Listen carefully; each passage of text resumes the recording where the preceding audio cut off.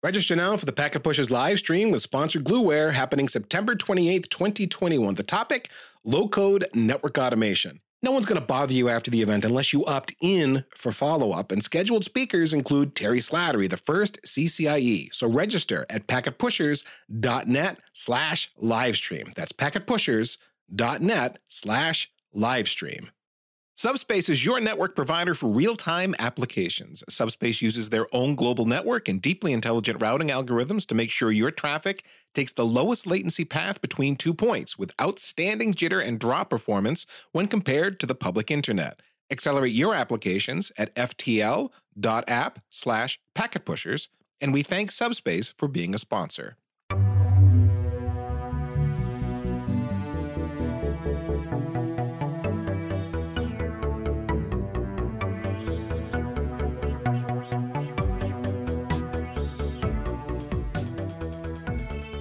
Good morning, good afternoon, good evening, everyone. Welcome back to the Full Stack Journey podcast, where we talk about the ongoing evolution of the IT professional. This is episode 58.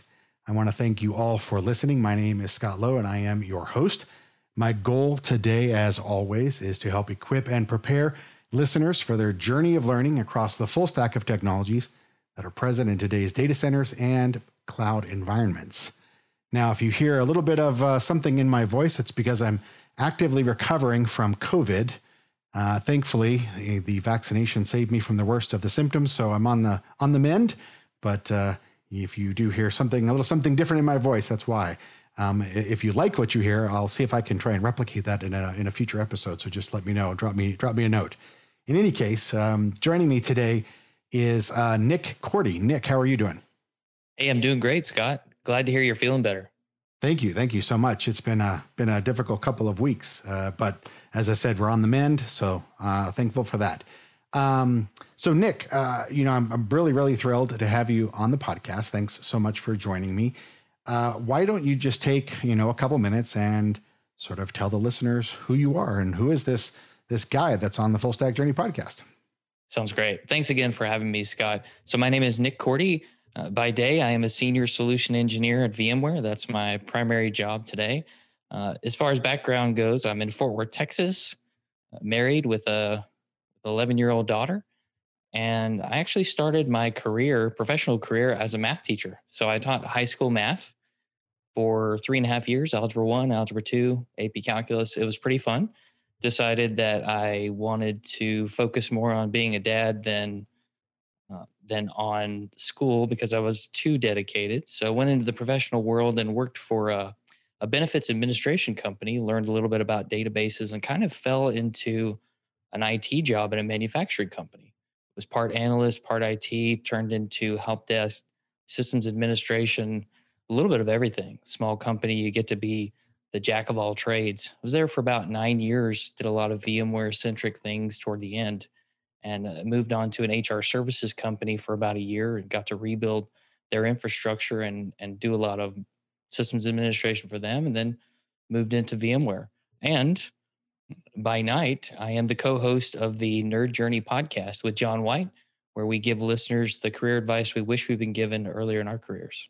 Very awesome. Very awesome. So fellow podcaster here, and, we might say, similar sort of vein in terms of doing the day job thing and then doing the podcast at night. And, I think you also blog some as well. Is that right, Nick? I do. My blog is blog.thenetworknerd.com. So I try to post at least once a month. Don't always get there, but try to keep a constant stream. Sometimes it's technical things. Sometimes it's career focused things. Got it. And so you've got the podcast, you've got your blog. Do you want to share like a Twitter handle or anything like that in case Sure. listeners want to try and follow you online? On Twitter, I am at networknerd_. And of course, I'm on LinkedIn, Nick Korte. You'll find me. No problem. Great. Well, thanks for that, Nick. I appreciate it. So the conversation that I wanted to have today is really about, in some ways, stems from your podcast. And I know that you recently, you wrote a blog post and it showed up in my feed. I think I might have seen it from a post in the vExpert community. I don't recall, but I remember reading the blog post and thinking about, like this is a very specific sort of thing that happened, right? But it seems like it felt like there was perhaps some larger career lessons that perhaps could be extracted out of this specific thing. And since, you're doing a podcast on, career advice we wish we'd had, and I'm talking about, the ongoing journey of learning and that kind of thing, it kind of made sense to have you come on and talk a little bit about that and just kind of bounce back and forth some of the thoughts and things that happened around here. So why don't we start with just kind of you recapping for listeners the story that you shared in that blog post, and listeners, I'll include a link to the blog post in the show notes so that you can follow along for yourselves when you start listening to the episode. Well, this year, the Nerd Journey podcast turned 3 years old. So it had been 3 years since we released our trailer back in July of 2018. And each year I try to post a reflection. And interestingly enough, this particular year was really different for me in terms of the lessons that I learned, because at one point my co-host told me, hey, I may have to step away from the podcast because we're trying to buy a house, and I think I just am not going to be able to focus on it. And it was one of those deals where, as you know, Scott, you have to get the guest on the show, you have to write the show notes, you have to do the editing, decide what's going to be in the interview, and then push it out to the masses, right? Schedule it, post it, make a blog post, all that good stuff. And what happened is I was very good at doing show notes and getting people to be interviewed and helping to make outlines for the show, but I didn't know how to edit the podcast. That was all John White. He was the audio techno nerd who figured all that out for us, told me what microphone to get so we'd sound better than a not so great microphone. And so I had to learn it.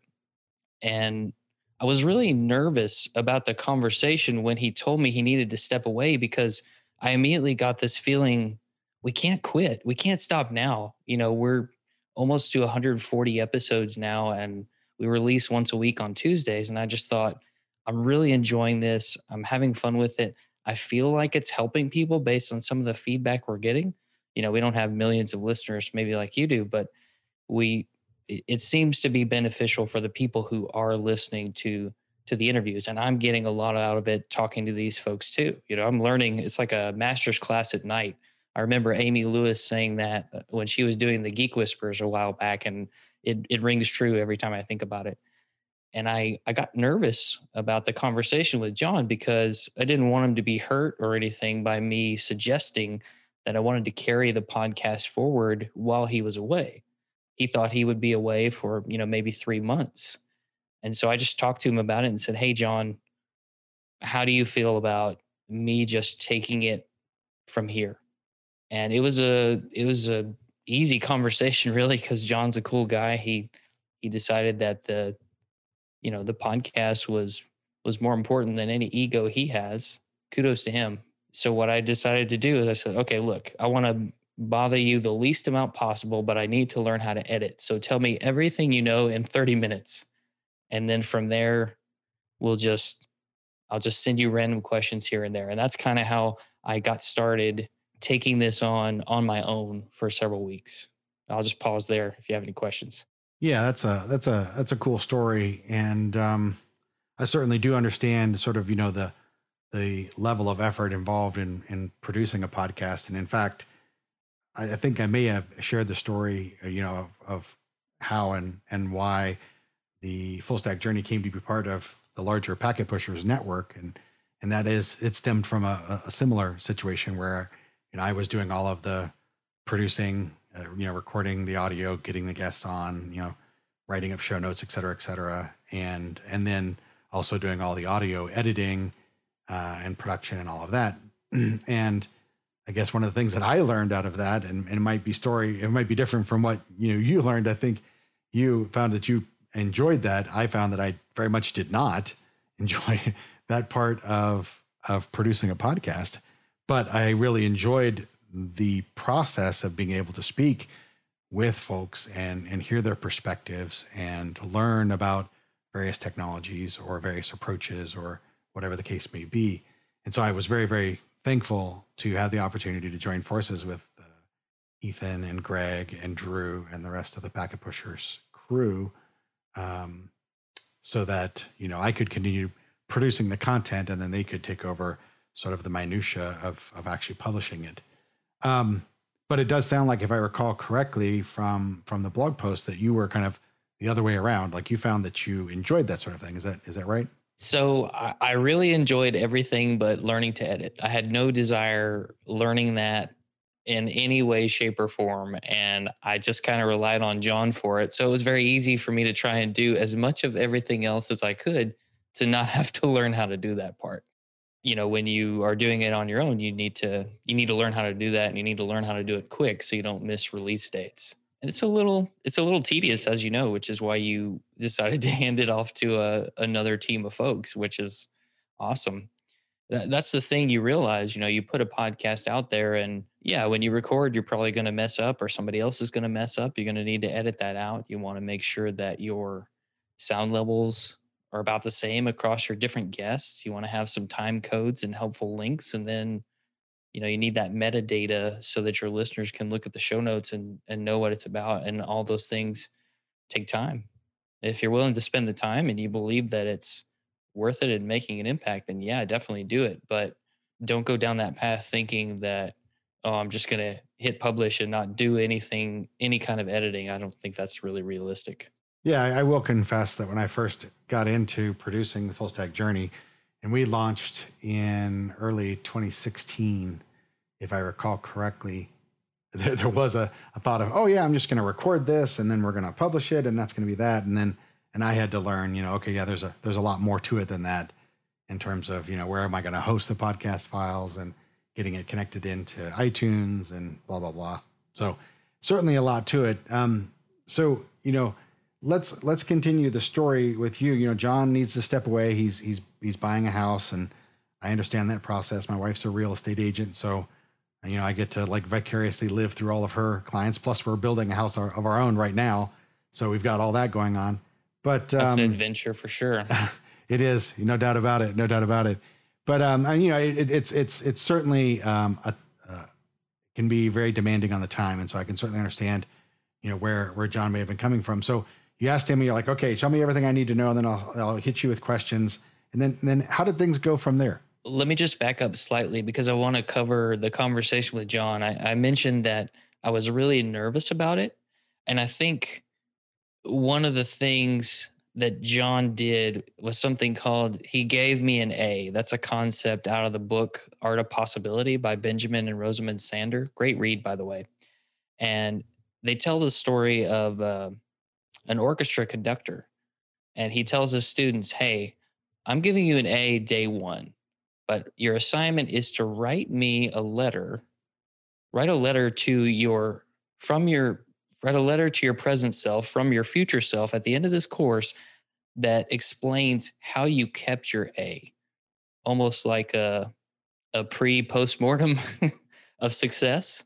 And that process basically breaks any limits you had upon yourself and helps you believe that you can.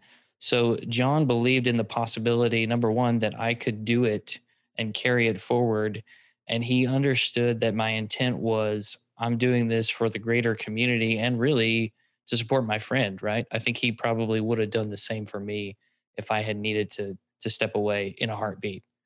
And I had the cycles, whether it be nights, weekends, to fill in and do that and learn it. And I'm way better for it. Well, that's a good point. And thanks for bringing that up. And I love this idea of giving people an A. I'll include a link to the book in the show notes for listeners so they can explore that book in case they're interested.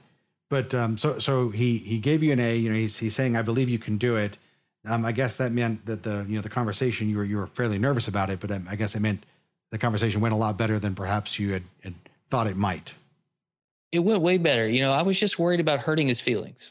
I didn't want me saying, hey, John, I'd like to keep this going, hurt his feelings, feel like you don't want him to be a part of it because he's got a schedule conflict. And, it was an unnecessary worry on my part. I should have given my friend the benefit of the doubt that he wasn't going to be egotistical about it.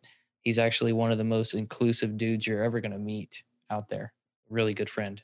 Yeah, there was no need on my part to worry. I did that to myself.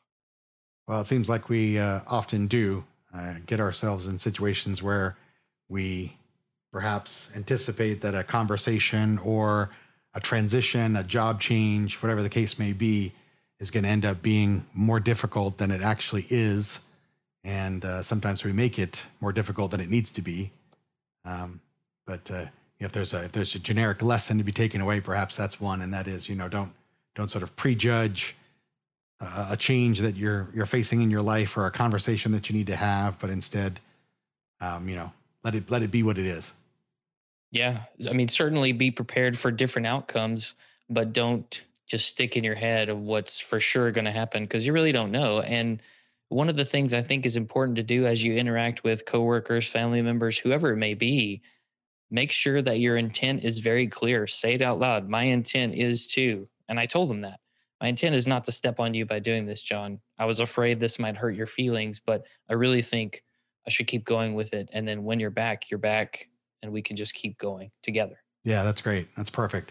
So how did things progress after that? Well, I had to learn to edit. He gave me his run book of things that he does to massage the audio files. I didn't even have Audacity installed on my computer, so I had to start with that. That was pretty simple to do. And then I go, okay, I need to learn what the commands are.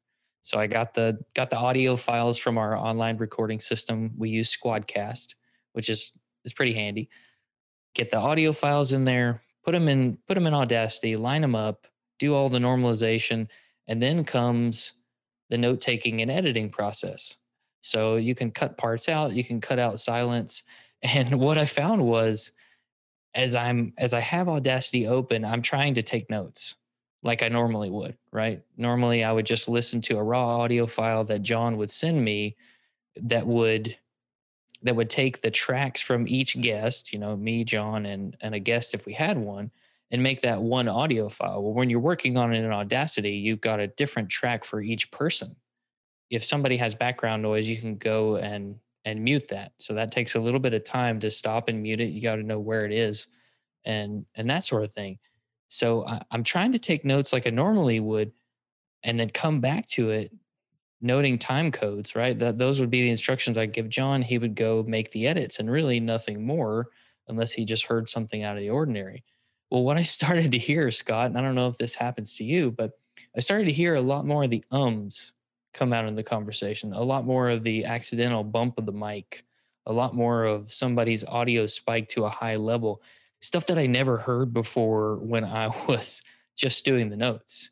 It's almost like my ear got more finely tuned because I was doing the editing. And truth be told, if it takes 2 to 3 times the length of an interview to take notes on it, probably just based on my typing speed, then it probably took, 4 or 5, 6, maybe even 7 times the length of an interview to actually do an edit. Number one, because I didn't know how and didn't really know all the commands other than cut this out or clean this up and and the normalization tweaks. So it's an iterative process. And I really have not been able to, since I started doing the editing, I've not been able to just go and do notes. For me, it's like, okay, I've found the place that needs an edit. So I'm just going to make the edit right now and then keep going. So I'd be taking notes until I get to an edit point, make the edit, and then keep going. And my time codes would be accurate that way instead of backtracking it in the opposite direction.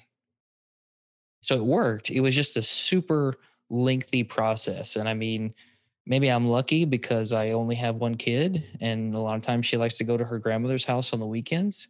So Saturdays were nerd journey days. I'm spending most of the day editing the podcast because, my wife she doesn't need me to entertain her. Not that we wouldn't talk to each other, but I had the cycles to spend time on it. I'm breaking into the podcast because we at Packet Pushers would appreciate it if you'd register for our live stream event with sponsor Glueware coming up on September 28th, 2021. Now, why would you register for such an event? Well, there's a few reasons. One, you're going to learn about Glueware's intelligent low-code network automation solution. We're going to talk to engineers at Glueware along with customers and integrators about what Glueware does and how folks use this network automation platform. Maybe even banging around with Ansible and Python for your automation stuff, and you'd like to understand what a low-code multi-vendor platform can do for you. Cool. Sign up, register, free education so you know what your options are. Reason two, this is not a webinar. We are talking to humans packet pusher style and keeping slides at a minimum during this event. You're going to see some slides, right? Because sometimes you need them to help you understand things. But the focus of this live stream is going to be more on conversation and showing you the product itself. No death by PowerPoint while someone drones on and on. Last reason here, your registration information will not be shared with the sponsor unless you opt in. And Glueware's okay with that? You're wondering? Yeah, they are okay with that. They get it. They know how we do things around here. They want you to opt in or reach out to them once you're ready to learn more. They don't just want a list of random names. They want to hear from engineers like you who want to hear from them. So join us on September 28th, 2021 for the live stream. Register via packetpushers.net/livestream. I'll be there along with Greg Farrow and Drew Conray Murray. We're going to be driving the conversations with the Glueware team, sharing your questions in real time, and keeping the event moving right along. packetpushers.net/livestream. And if you do register, thanks for that. It really helps us out here at Packet Pushers when you join live events like this because it makes them interactive and more valuable for everyone. Last time, packetpushers.net/livestream. And now, back to the podcast. I definitely do identify with the filler words, which I just said, by the way. I'm sure I've said some too. We all do. I have found there's very little that will do more to bring that to your attention than listening to your own recording with an intention of trying to edit the recording or whatever the case may be. I was in a presentation training class earlier in the week, in fact, for an upcoming presentation I'm doing at an event, and the person leading the presentation training just pulled a random video of mine off of a YouTube where I had presented to a meetup group, and it was just the worst, awful, horrible thing because every other word was a filler word, and I'm just stumbling all over my words and all this kind of thing. It was awful. And to your point, that's sort of what happens when you get into doing this thing now that you're responsible for this other aspect of it. It's not just about taking notes, but it's also about grooming the audio to sound the way you want it to sound. And then all of these things that do affect the quality of the audio suddenly become very, very obvious to you. It's the filler words, it's the pauses, it's the, as you pointed out, the bumping the mic or hearing somebody type in the background or background noise or whatever the case may be that you now have to address. You have to find a way to mute it or cut it out or something of that nature. So I definitely can understand that. I have to say, just wow, the process of editing and taking notes at the same time, that was extraordinarily difficult for me. So kudos to you for being able to pull that off. It was extraordinarily time consuming when I tried to do that early on in the life cycle for the full stack journey. And maybe that's the wrong way to do it. I fully admit that it probably is, but I haven't been able to let myself not make the edit once I find one. It's almost like a seek and destroy mission. Okay, I will feel better if I do this because I know it's there. And I think there's a lesson for everybody here in the realm of perfectionism, because if you edit out every filler word, it's not necessarily a realistic depiction of the way that person speaks. So you have to find some kind of balance in, okay, maybe I'll edit out 60 to 80% of the filler words and leave some in so that it sounds more realistic. If you and I were to go back and forth for 45 minutes with no filler words, that'd be pretty incredible without any edits. And I think for me, it's been super hard to get to, all right, what's good enough? Like, this is good quality. It's not perfect, but it doesn't have to be perfect to make an impact and help somebody else. To your point about your own session, that person referenced it, so it must have helped them in some way. Even though you may hear the uhs and ums a lot louder, it doesn't necessarily mean that that person hears them louder. Maybe it's just something internal to yourself. Someone gave me the advice last week, actually. I was talking to a colleague inside VMware, and she said, knowing when to stop at good enough has been something that's really helped me with time management. And I think we can all take a lesson from that, no matter what the task is. Yeah, I would agree with that. And it brings to mind definition of done. In the software industry, we often talk about definition of done as in, what are the criteria by which we can consider this project finished, or this piece of code that we're writing, or this new application that we're developing, whatever the case may be. What does done look like? What does that mean, right? And we need to shoot for sort of that minimally viable product, the MVP. That is, maybe that's good enough, but it's good enough for the first iteration, right? And you don't want to try and shoot for perfect, because one of my favorite sayings is that perfect is the enemy of good, right? And shooting for 100%. Perfect, we often sort of miss the good things that we could accomplish because whatever it is we're working on isn't perfect. And Brad Pinkson, if you're out there listening to this episode, every time I get a perfectionism issue, I could hear you telling me that perfection is the enemy of complete. Yeah, definitely a lesson we could all learn from, for sure. And another thing here, when you're doing this solo, depending on how you format the show, for us, when we have a guest, we have an intro and an outro. Of course, that's pretty much standard, but we also give some kind of reactions, right? We give a little bit of a tease. Here's what's going to happen in the show. And then after that, we come back to just us giving a reflection. Here's what I thought was interesting. Let me add a thing or two if I have a thought. Well, again, the perfectionism got to me there sometimes too, because as you know, with a pre-recorded podcast or conference talk, the worst part about it is you can always re-record it. you have the opportunity to redo it. So you have to decide, you know what? That was good enough. I'm not going to redo this because I hit the points I needed to hit, as you said, get the definition of done. So maybe my test plan is I'm going to install these patches and test a file share on 3 different servers. If I can hit those, check mark. I don't need to do all 100 because that wasn't part of the test plan that we defined for success criteria. Yeah, exactly. You want to have these success criteria or completion criteria for lots of things, not just, we do it in software. We do it as an admin, as you pointed out. I'm going to test these servers to make sure that the patch doesn't impact their functionality. But we need to do that in other aspects of our lives too, and understand that perfection is the enemy of complete. It is the enemy of good. Certainly, we want to strive to do our very best work, and we want to be open to finding new ways of producing our very best work.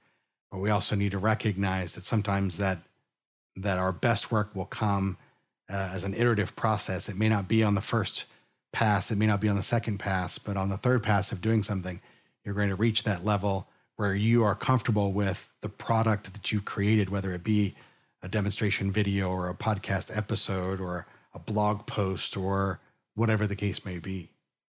Right. I feel like that is very synonymous with Seth Godin's book, The Practice.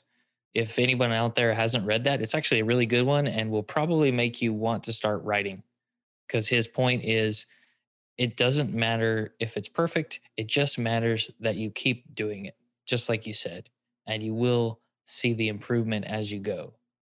That's what I tell my daughter. She's very into art and she's been taking an art class. And I'm like, look, it has to be good enough for you and you have to be okay with it being good enough. But even if it's not great, just keep doing it.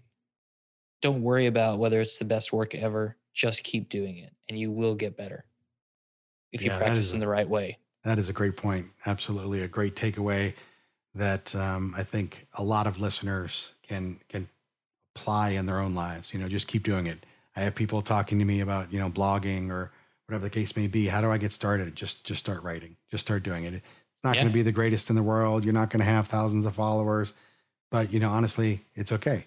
You're going to get better. The more you do it, the better you're going to get. And so that's really what I talk about. So, thinking about this experience, John having to step away and some of the lessons that you learned, what were some of the other things that sort of in addition to the sort of the specifics, I had to learn Audacity, and I began to learn, see these things or hear these things in the recording as I was taking notes and as I'm editing, all that kind of thing. What sort of general career recommendations do you think, we could draw? I know you and I have touched on a few of those in terms of like, don't sort of predestine conversations or transitions to be hard, be prepared, but also be ready for them to be not as difficult as they were. Trust some of your colleagues and coworkers when you have to have those conversations. You mentioned John's, giving you an A, right? Are there any other sort of things that you feel like, hey, this thing that I learned, I think is also applicable in a broader career context? Absolutely. So if you noticed, I put forth a lot of time, but I never burned out. I think my boss was concerned that I might burn out when I told him how much time I was spending on this, whether that was a good or a bad idea. I did tell my boss that I was working on this on the side, and a couple other people. I don't think my wife ever worried about that because she knew how excited I was about it. But if you've never read Adam Grant's Give and Take, it's an excellent book about people's reciprocity styles. And he makes the chapter about motivation maintenance. And it talks about that if you give in the right way, meaning give to help somebody, which that's what I was doing. I was giving my time to help the greater community and my friend, right? And even though it took a tremendous extra amount of effort on my part, I never burned out because it brought me so much more energy in knowing that I was doing it not for me necessarily, but to help other people. John White being numero uno there, and to try and carry this, I guess you call it labor of love that we've had for 3 years going to keep it going. So that's one thing. If you decide to give to help somebody else, you probably shouldn't be as fearful that you're going to burn yourself out. I remember there was some sort of study in the book that it didn't matter how much time it took people or how much extra time, but the giving in the right way, I think he calls it otherish giving, energized the people who were doing it so much that it brought that energy back into their day job and produced even better work there. That's cool. I have not read that book, but I did recently read a book called The Go-Giver. I don't remember the author off the top of my head. I'll have to look it up, but I'll put it in the show notes, which is a similar sort of story about how people can energize their career by being focused on giving in a way to help others, right? To amplify the effect of your network by giving back, whether it be giving connections or giving time or giving resources or whatever the case may be. And I think there may be some similarity there between that book and Give and Take that you referenced by Adam Grant. I'll have to read that one, Scott. If it's on Audible, then count me in. I'm an Audible junkie for sure. Awesome, great. I don't recall if it is, but I'll look it up and we'll find out. And again, listeners, I'll put a link in the show notes to that so that you can find it if you're interested. So so reciprocity styles and giving for the right reasons. That's good. What else? So something else to think about, if you're on a small team or even if you're on a big one, for John and me, we had a scope of work, right? It was produce a podcast from beginning to end. And there were blind spots in that process that I didn't know because, for my own failure to learn or be interested in that part. And I think that in some ways is how these silos get created in different companies. Maybe you've been siloed into a particular job, and it's not a bad thing to go and learn about what one of your peers is doing, especially if you're on a super small team and only a couple of people do X. It's important to do that cross training and have human redundancy so that someone else can carry the torch if you're not there, or if the person who usually does this full time isn't there. The hope is that organizations see the value of this idea of cross training other people. I know of one company, for example, every so often they rotate their systems engineers into different areas, whether it be storage, network, virtualization, cloud, and every couple of years they'll shuffle them up so that they get a view into a different area of expertise within the company and its technological footprint. But I would say two things here: do some cross training, but make sure that you also have a plan to learn new things and think about the learning of new things through the lens of what's going to help me grow the most where I am and then where I want to be. So if it's at your company and there's this adjacent area that maybe you interact with but don't know much about, learning about that adjacent area by just talking to someone else who does it. For me, it was 30 minutes with John and then a bunch of questions after the fact. Maybe it's you go and talk to somebody who's part of your process, but they do something different. Hey, tell me all the specifics of what you do. Maybe there's some way that I can change what I'm doing to make your job easier, and we can eliminate or trim some fat off this process, make it more efficient, save the company money. And then I put those things that I've done and I learned in my little kudos folder so that when hopefully the next one-on-one with my manager, I can share that, and or the next performance review, I can say, look what I did to help trim this process off. I learned new skills and I became more valuable and marketable to the company I work for. And that way, if I wanted to then go and maybe jump into an adjacent area, maybe the opportunity is there at my existing employer, if it's big enough. If it's a small shop, then maybe you go to a bigger shop. But that could be a career opportunity for you through learning and bringing more value to the work you do. We interrupt the podcast to discuss network acceleration with sponsor Subspace. The Subspace product set is pretty easy to understand. They are all about getting your traffic from one place to another via the fastest possible route, faster than the internet itself would do it. Now, the internet isn't slow, so what's going on here? Network nerds might know a little about the complex decision process BGP goes through to select the packet forwarding path through the global internet. One of the key metrics in BGP path selection is AS path. The lower the number of autonomous systems in the path, the more likely that path is to be selected. But that doesn't mean BGP is choosing the fastest path. That's where Subspace comes in. Subspace has its own global network and it runs its own routing algorithm to be sure that your traffic is getting from point A to point B via the fastest path possible. If you have applications where latency matters, you really, really care about this. Any latency you can shed will improve the user experience for your real-time applications. Okay, so what do we mean by real-time applications? So think voice and video applications, including SIP, gaming, fintech, transportation, database synchronization. In my network engineering career, I've had to support fintech, voice, video, and database sync over transcontinental distances, and latency was the enemy I have always had to work around. I know Subspace can't change the laws of physics, but they can give your real-time apps an edge with what they describe as a faster internet. Subspace promises to improve not just latency, but also loss and jitter, another enemy of the real-time application, because if the packets don't show up on time or at all, they just don't matter and the user misses out. Subspace is developer-friendly with a full API and inline DDoS mitigation that keeps the app running even in the face of the bad guys doing bad guy things, and Subspace makes it easy to get started. There's a free tier of their global IP proxy packet accelerator product that lets you test if Subspace is right for your application.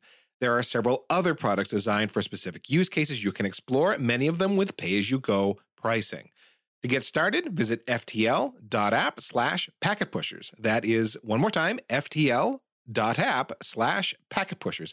And if you do rock up on their doorstep, tell them you heard about them on the Packet Pushers podcast network. Thank you for doing that. And our thanks to Subspace for being a sponsor.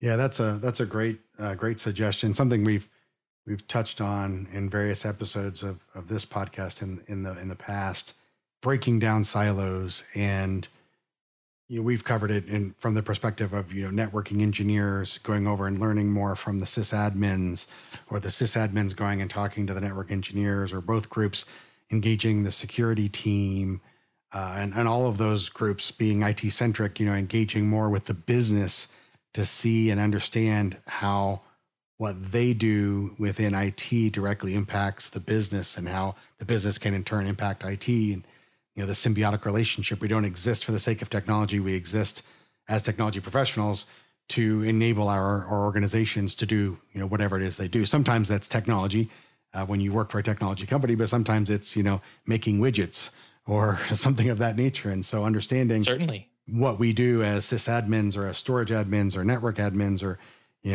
WAN engineers or whatever the case may be, understanding how those things impact the business gives us insight, helps us understand better how to do what we do and do it for the benefit of, business initiatives, right? And all of that, I think, is just super important in terms of understanding what our coworkers are doing, understanding how we fit into the business as a whole, how what we do affects others, and how what others do affects us. All of that, I think, is just so valuable in helping people understand, hey, there might be some things that I need to change so that I can make, my coworkers' life easier and not make them have to jump through hoops to do something, whether it's producing a report in a specific format or something of that nature. By the same token, being able to share with other coworkers and say, hey, if I was getting this input in this particular way, that would save me, an hour every week. And if it's not any harder for them, then hey, that's great, right? This is a great a way to, as you put, trim the fat from a process. So all of that is super important. Think of it as analogous to app dependency mapping, but for people in process dependency mapping. There's the tool to analyze those things is you. Yeah, that's a great analogy. Love it. Something else, Scott, that I would point out is I had to handle these interviews solo. And if you're interviewing somebody, you have different styles of people, right? You have different people that come on the show and maybe they don't give a super long answer. Not that that's bad, right? They answered your question. It's just that some folks might answer it and then start talking about something else or add a little more to it, which gives you time to think of the next question because you want to keep the conversation going as the interviewer. So for me, I had to learn to ask better questions. I didn't have John White to play off of so that I could think while he was asking all these intelligent questions. It was just me. What smart questions can I ask or, hope they're smart questions and get some good information, get this person's story out there so that the career lessons will be relevant to our listeners. And for all of us, are we asking good questions of the people around us to really understand their story, right? Showing empathy and to our fellow humans, but even asking the right questions about the things that we are looking to learn about and how we can help others in our careers. Yeah, that's a really good one. And I would say closely related to that is honing our listening skills. So when you do ask that question and then the person comes to respond, like really listen to what they're saying instead of being so focused on how you might respond. That's something that I have taken personally is so many times in a conversation, we get caught up with how we're going to respond to what the person's saying rather than actually listening and pausing our own thought process and like really taking in what that person has to say and trying to like get the most out of that, right? To really assimilate what the information that they're sharing rather than, okay, how am I going to respond to that? If that makes any sense. Yeah, it absolutely does. And you need to sometimes reflect it back. Hey, I heard you saying this, because the person speaking, me speaking to you, you speaking to me, we need to know that the other understands the person who was speaking. And if you're talking to somebody who feels like you didn't listen to them, then they're just going to get upset with you. Yeah, absolutely. Absolutely correct. Well, I'm watching the time on our recording, Nick, and I want to make sure that we don't run too long for the listeners. I'm having some empathy from my listeners here. But I did want to give you a moment just to perhaps share any final thoughts about the experience and any final things that you wanted to share with listeners before we wrap up. I would say final thoughts are, don't be afraid to grow. Do something you didn't know if you could do, right? I didn't know if I could actually do it, but I was pretty determined and I had the time to figure it out, and it produced a lot of energy. But also, it's important to know your limits. John did a really good job of recognizing it was better for him to completely step away than doing mediocre work, because he knew that was needed. He knew his limits. And it's okay to stop doing something if you have a priority that gets in the way. Something career related can wait if you need to focus on your family. Nothing wrong with that. I think we have trouble setting something down, even if it's temporarily. So after we've been doing it for a long time, it's that, I guess, loss aversion in some way. But he was doing it for the right reason, and it was a more important reason. I'll also say, if you haven't read about Theory of Constraints by Elihu Goldratt, he has some really good books. The Goal, which was a lot of the underpinnings of what we saw in the Phoenix Project. Those are some good things that kind of apply to this pipeline of making podcasts, because each one is at a different stage in the pipeline, and we think of code pipelines and manufacturing pipelines, if you will. But if you want to know more or chat with me outside of this, you can hit me up on Twitter at @networknerd_.